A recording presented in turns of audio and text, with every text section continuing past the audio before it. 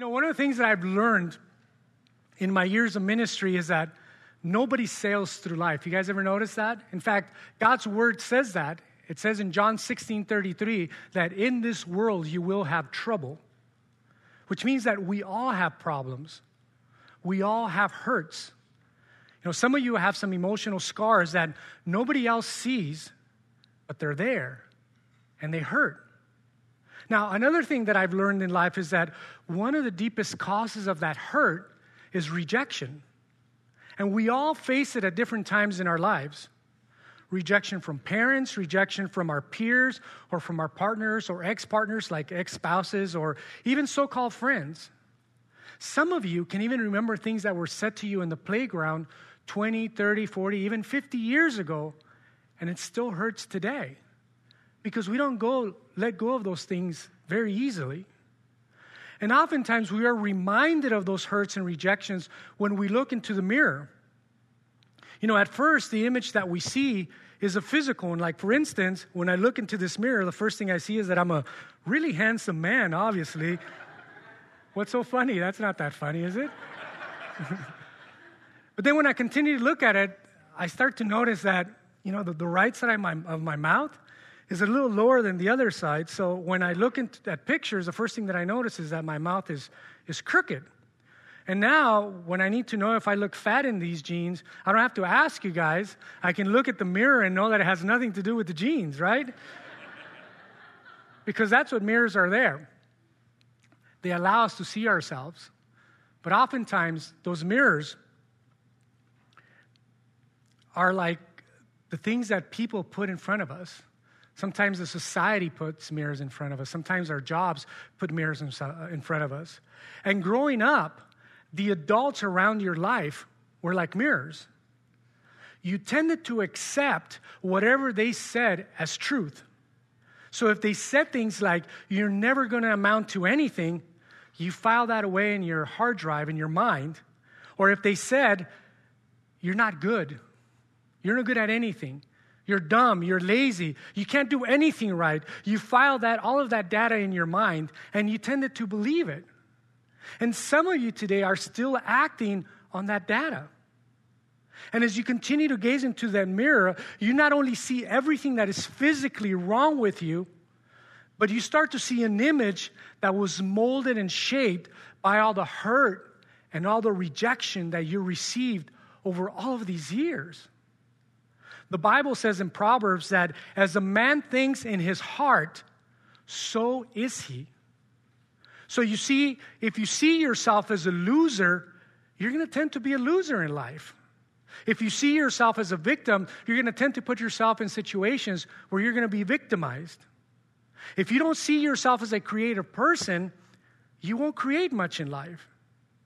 If you see yourself as a failure, you're going to tend to reinforce that in your life and the way you feel about yourself, and you're going to fail. You see, it's very simple. We become self-fulfilling prophecies because the Bible says that our beliefs determine our behaviors. The way we think determines the way that we act. See, but the problem with that is that some of your beliefs are false. They're wrong. They're just plain mistaken because you picked up all kinds of beliefs growing up. Because some adult said it to you, you tended to accept it as gospel fact. You believed it, and many of you are still acting on those beliefs even though they're not right, even though it's incorrect. It's almost like looking into one of those distorted mirrors. Have you guys ever been to some of those fun zones or some of those fun houses where they have these warped mirrors? And when you look at yourself into this distorted mirror, it gives a distorted picture of yourself. You might tend to look bigger than you are, or skinnier, or taller, or parts of your body that look really big compared to some that looks really small. Because if you look at a distorted mirror, you get a distorted image of yourself. And many, many other things that I think you guys would agree with. Because people will do the craziest things in order to be accepted. Some people even have it in their minds that if I can just be perfect, then everybody would love me. Then everybody would accept me. Well, I'm sorry to tell you this morning that you're not perfect. And not even if you were perfect, you wouldn't be accepted. Because we all know what the Bible says about Jesus. it said that he was a perfect man and he was rejected even by his own people. Now, Jesus tells us that this issue is settled when we accept his grace. Romans tells us that Christ has accepted you. That's what his word says. And I want you guys to circle the word accepted. Because notice that there is no condition. It doesn't say Christ will accept you if you do this or that. It doesn't say Christ will accept you if you promise to be perfect. If you keep the 10 Commandments. No, it's unconditional because it is based on God's grace, which is free. It's a free gift. We can't earn it. It's not based on your performance. Now, I know that most of you here this morning have accepted Christ into your heart and life. So you've stepped across the line, if you will. But have you guys really ever thought about this and realized that God has accepted you? That God has accepted you just as you are today, without any condition because of his grace. The Bible says that God has chosen you. He says that you have been chosen by God himself because of his grace. So you guys remember as kids how it felt good to be chosen? Like being chosen for the right team? Remember at recess or after school, the two popular kids would get together. They were usually the captains of the football team or the soccer team, and you just wanted to be chosen by the right team, and you would just pray to God, oh God, please don't let me be the last one to be picked. Anybody relate to that? Because I don't. I'm just kidding.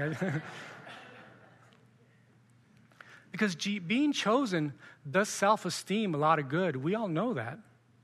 It does good to be chosen for an award, for a promotion, for a special recognition. Well, the Bible says that you were chosen by God. You are acceptable by his grace, not because you deserve it, but because of his grace towards you. Now, I know that some of you grew up with an unpleasant parent. No matter what you did, it was never good enough. You know, if you got C's, they wanted B's. And if you got B's, they wanted A's. And if you got A's, they wanted straight A's. And if you got straight A's, they wanted you to be the president of your class. No matter what you did, either they were unwilling or unable or something. They just did not give you the approval and the acceptance that you craved. You know, some of you today are still trying to earn your parents' acceptance. I mean, they may be even long gone. They may even live in another state, but in the back of your mind, you're hearing, you're never going to amount to anything. And you're thinking, I'm going to prove them wrong. I'm going to live my life just to prove those two people wrong. You're still reacting towards your parents rather than responding to your God who accepts you the way you are. Now, let me be honest with you this morning. If you didn't get your parents' approval or acceptance as a child, it is highly unlikely that you're going to get it as an adult. In all likelihood, they're never going to say, I approve of everything that you do. I accept you, son or daughter, unconditionally. And also, let me tell you that the bottom line is that you don't need their approval. You don't need their approval to be happy in life when you have God in your heart. You know, there are nearly 6 billion people on this world, and it is okay if 2 of them don't like you. There are plenty of other people who will accept you and love you and not judge you and not hold you to a standard that you can meet up to. Because if God accepts you, I'm telling you this morning that they're the ones that have the problem, not you. In fact, Psalm 27 tells us that. It says, even if a mother and father forsake me, the Lord will receive me. God says, I accept you. If God accepts me and other people don't understand that and they don't accept me, then I think it's kind of their problem. But God doesn't leave it there. Then he tells you that you're valuable. Now, we all know that there are 2 things that determine value in life. One is who owns it. 2 is that what is somebody willing to pay for it? Those 2 things create value, right? Now, first, the ownership determines the value of something. We all know that something that is owned by a celebrity is far more valuable than something that is owned by one of us. For instance, would a car owned by Elvis be worth more than the car that you're driving today? I think so. How about a pair of tennis shoes from that Michael Jordan wore compared to your tennis shoes? You guys get the picture. How about a chair owned by a president? Would that be owned more than your chairs at home? The fact is that the owner of something adds value to something that is normally just common. Well, I want to ask you this morning, I want you to ask yourself, who do you belong to? Who is your owner? 1 John tells us that you belong to God. Now imagine your value because of that scripture. When you come to Christ and say, Jesus Christ, I accept your gift of salvation. Please put me in your family. All of a sudden, you now belong to God.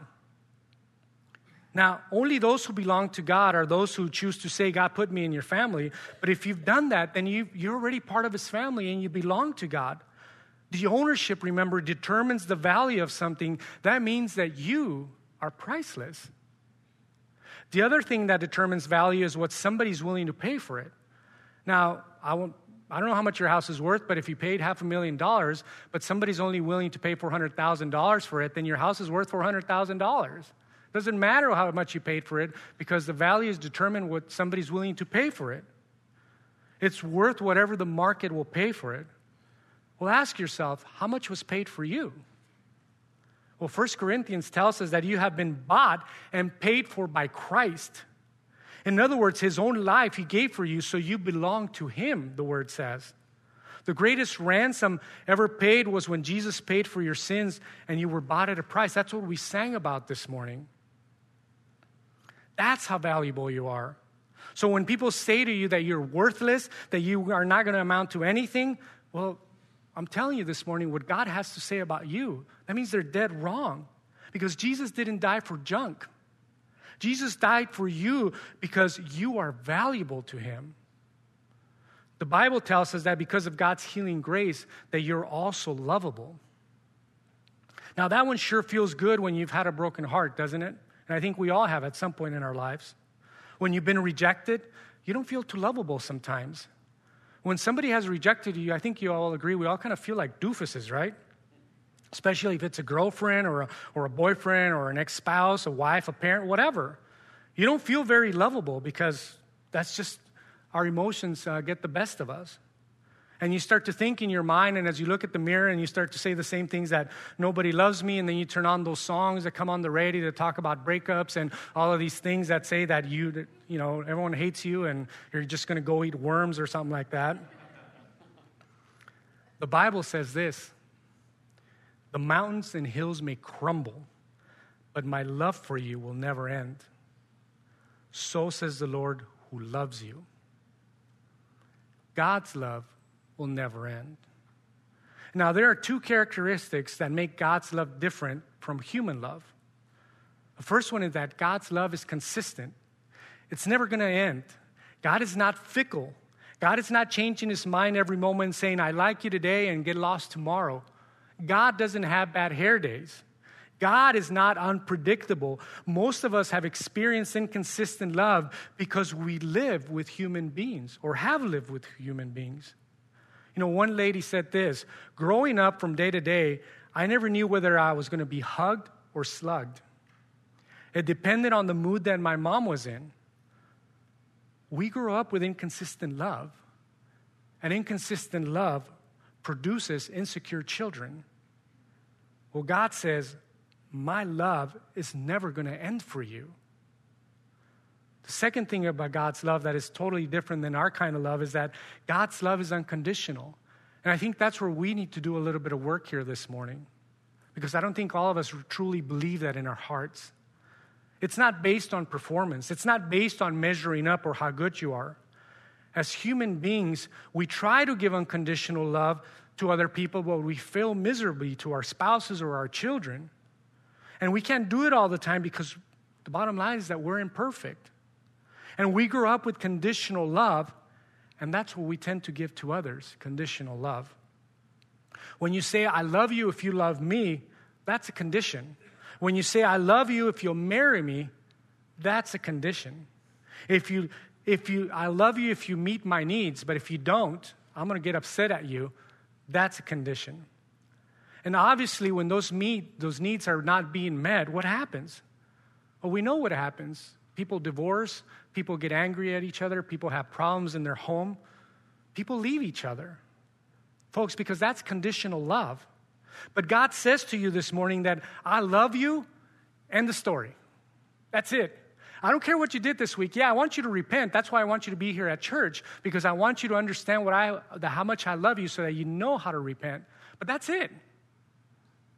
I love you, period. End the story. That's what he says. No conditions, no qualifiers, just my grace. You don't have to ask, I wonder if God's going to leave me tomorrow. I wonder if God's going to love me today. I wonder if God's going to love me next week. Did I pray enough? Did I spend enough quality time with God? I mean, if God is going to love me now, is he going to love me now because I just spent all this quiet time with him?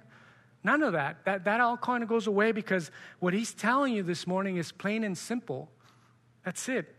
I love you, and that's the end of it. That's grace. And we always get ourselves into trouble when we start to doubt that grace and we start to doubt God's love. The Bible says that because of his grace that you are forgivable. Now, that's a good one for me, and I'm sure you would agree, because I need a lot of it because I blow it all the time. I mess up all of the time. Just ask my wife. I make mistakes all the time. Have you ever had one of those moments or times where you just say, oh, God, just why me? Why me, God? Anybody ever been there like me? Well, I know I have. I've been there. I've said, why? Why'd you pick me to go through that?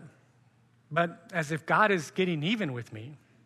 And sometimes when anything goes wrong in our life, we attribute it to God, like if he's getting revenge or something. I want you to ask yourself this morning, does God really do that to his children? Well, his word tells us that he never does that. The Bible says, although it's normal to feel that way, that God is against you, but the Bible tells us differently. In Isaiah, he says, I am the God who forgives your sins, and I do this because you deserve it. Is that what it says? No, that's not what it says. It says, I do this because of who I am, who God is. It's not based on you deserving it. It's not based on the fact that it's based on the fact that God is a forgiving God. I will not hold your sins against you, says his word. And that's why we're here this morning, because we believe in his word, right? God doesn't carry grudges. Some people think that God is mad at them all the time.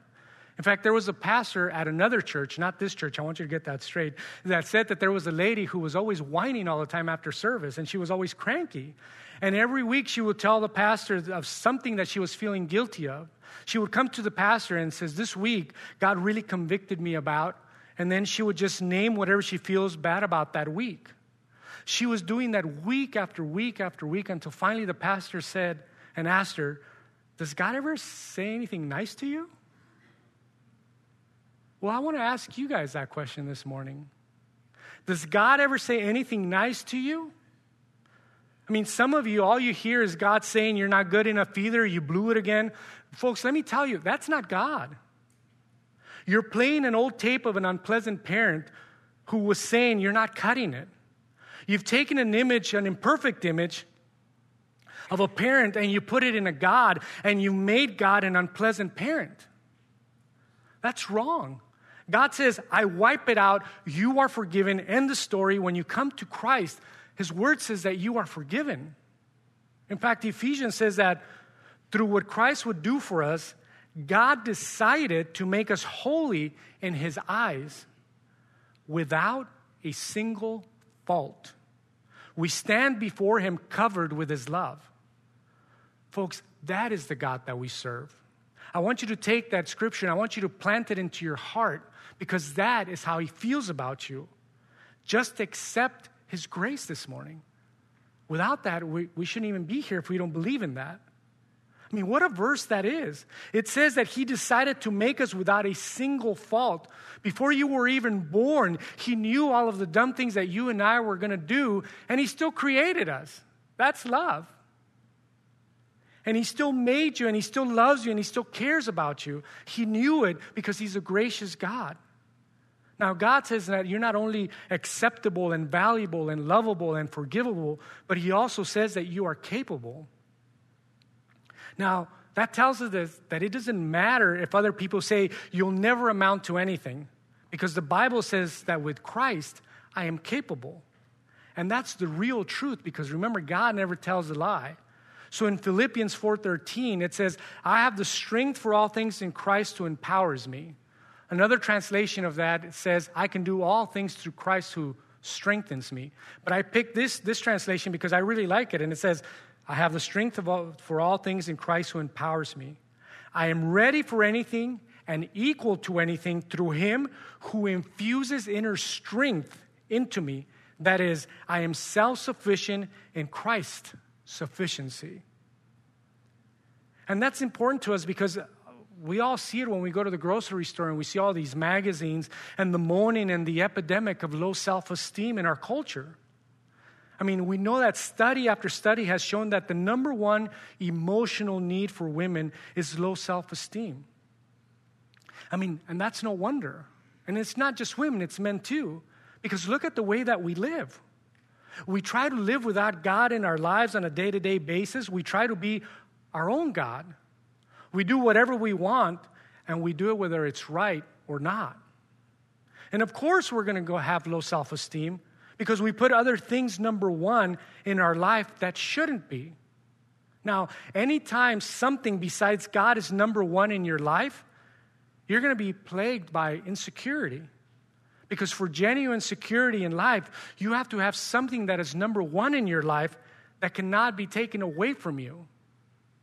Now, if you base your security on how much money you have, guess what? That can be taken away from you. If you base your security on your husband or your children or anybody else in life except Jesus Christ himself, you can lose all of those things. You must have security in something that can never be taken away from you. And there's only one thing that fits that bill: a relationship to your Creator God, the one we just sang about this morning, to his Son, Jesus Christ. That can never be taken away from you. Then if you lose everything else, even your health, you still have that security. So then the question this morning is, how do you reverse that curse? Of all the things that people said to you that stuck with you all of your life, how do you reverse that? Well, we start by listening to the truth. By filling your mind with what God says about you that I just read to you. That's a scale in your mind. That is a weight in your mind that you've heard all of these negative things about yourself all of this time. So you have to start by putting little pebbles on the other side of the scale. And the more you put God's truth on the other side, pretty soon the scales, the balance is going to tip in your favor. And the truth and the depression and the hurt and the pain and the scars are slowly going to be removed as we start to put God's word into our minds. God says in 1 Peter, once you were less than nothing, now you are God's own. When you fill your mind with God's truth, then Romans 15 will be true in your life that says, may the God of hope, and this is my prayer for you this morning, may the God of hope fill you with joy that by the power of the Holy Spirit, your whole life and outlook may be radiant, just radiant with hope. What a beautiful scripture to take home today. God wants to fill your life with a radiance of hope. In Christ, you are worthwhile. Now, I know that after a message like this, a lot of us are kind of rethinking all those things that were said about us. And that means that you've had some major hurt in your life. You've carried scars, hidden wounds, the pain of rejection in life from somebody who you considered important. Now, I want to tell you this morning that as I read and I prayed, I need to tell you that I'm sorry for all of your pain. And I want you to know that God hurts with you. Remember, God walked on this earth with us. He knows exactly the pain that you're going through because he was rejected the same way. And I want you to know that there's a family here called Canyon Hills that hurts with you and cares about you and wants you to understand God's word and can give you help as well. Just let us know. We want to walk with you in that way. And if you don't have a church home, we invite you to become part of us and find that help. Help in healing and help in hope. And another chance to reformat that hard drive that we've been talking about. You can be healed of a broken heart if you will open up your life to the grace of God and the power of Jesus and what he has to say about you rather than somebody else. It is possible. So I want to encourage you this morning as we close to take this outline that you have in front of you. I'm sure all of you guys have all bunch of kinds of notes on it. I'm just kidding. But take this outline and cut it up into 5 parts. There's 5 points, remember? And put it into some cards, somewhat like flashcards. and keep them with you this week. And every day, this week, Monday through Friday, take out the first of them and read it and understand what God has to say about you. Because study after study has shown that your self-esteem, your self-worth, tends to be defined by what you think the most important in your life says about you. So to a large degree, the way you see yourself and the way you feel about yourself is determined by what you think the most important person in your life is going to say or is going to do or is going to tell you to do. Now, if that's true, I want to suggest to you this morning that you would make Jesus Christ that person. That you would make Jesus Christ the most important person in your life because he says that you are acceptable, that you are valuable, that you are lovable, that you are forgivable, and that you are capable. So the bottom line is this: who are you going to believe? Somebody else or what God says? Because at the end of all this we're doing this morning, it's ultimately your choice. God has given you a freedom to choose one way or another. You can believe what other people say about you, which are not true and imperfect and distorted mirrors, or you can believe what God says about you. You can believe his word. You can believe his truth. Know that he never tells a lie. His mirror, believe the mirror that he has placed for you and the only mirror that we should be using, and accept that healing grace this morning. May that be you this morning. Will you pray with me? Father, we are just grateful to you this morning for your word. We're grateful, Lord, that you can just bring your word into our hearts, Lord, and know that you have something special for us and you have something else to say besides what other people say about us. Father, thank you that you can heal broken hearts and bitter memories and damaged self-esteem. Thank you that the patterns can be erased and reversed through your grace. Thank you, Jesus, that you can turn nobodies into somebodies. We love you for that, Father. Jesus, today I ask you to touch hurting hearts. I ask you to heal hurting minds. Father, and may your healing touch of love be upon everyone this morning that needs it. That you would give it according to your will and in abundance, Father. Lord, I ask that you will save people today and help them see themselves through your eyes. Now, this morning, I'm not going to embarrass you, but if that's you and you just want a special blessing or a special prayer, and you're remembering all those things that you've gone through, I just want you to repeat this after me. Say, dear God, I never understood this before, but I thank you that you have accepted me totally into your family and by your grace. Today, I accept you into my life, Father, and I want to have a relationship with you.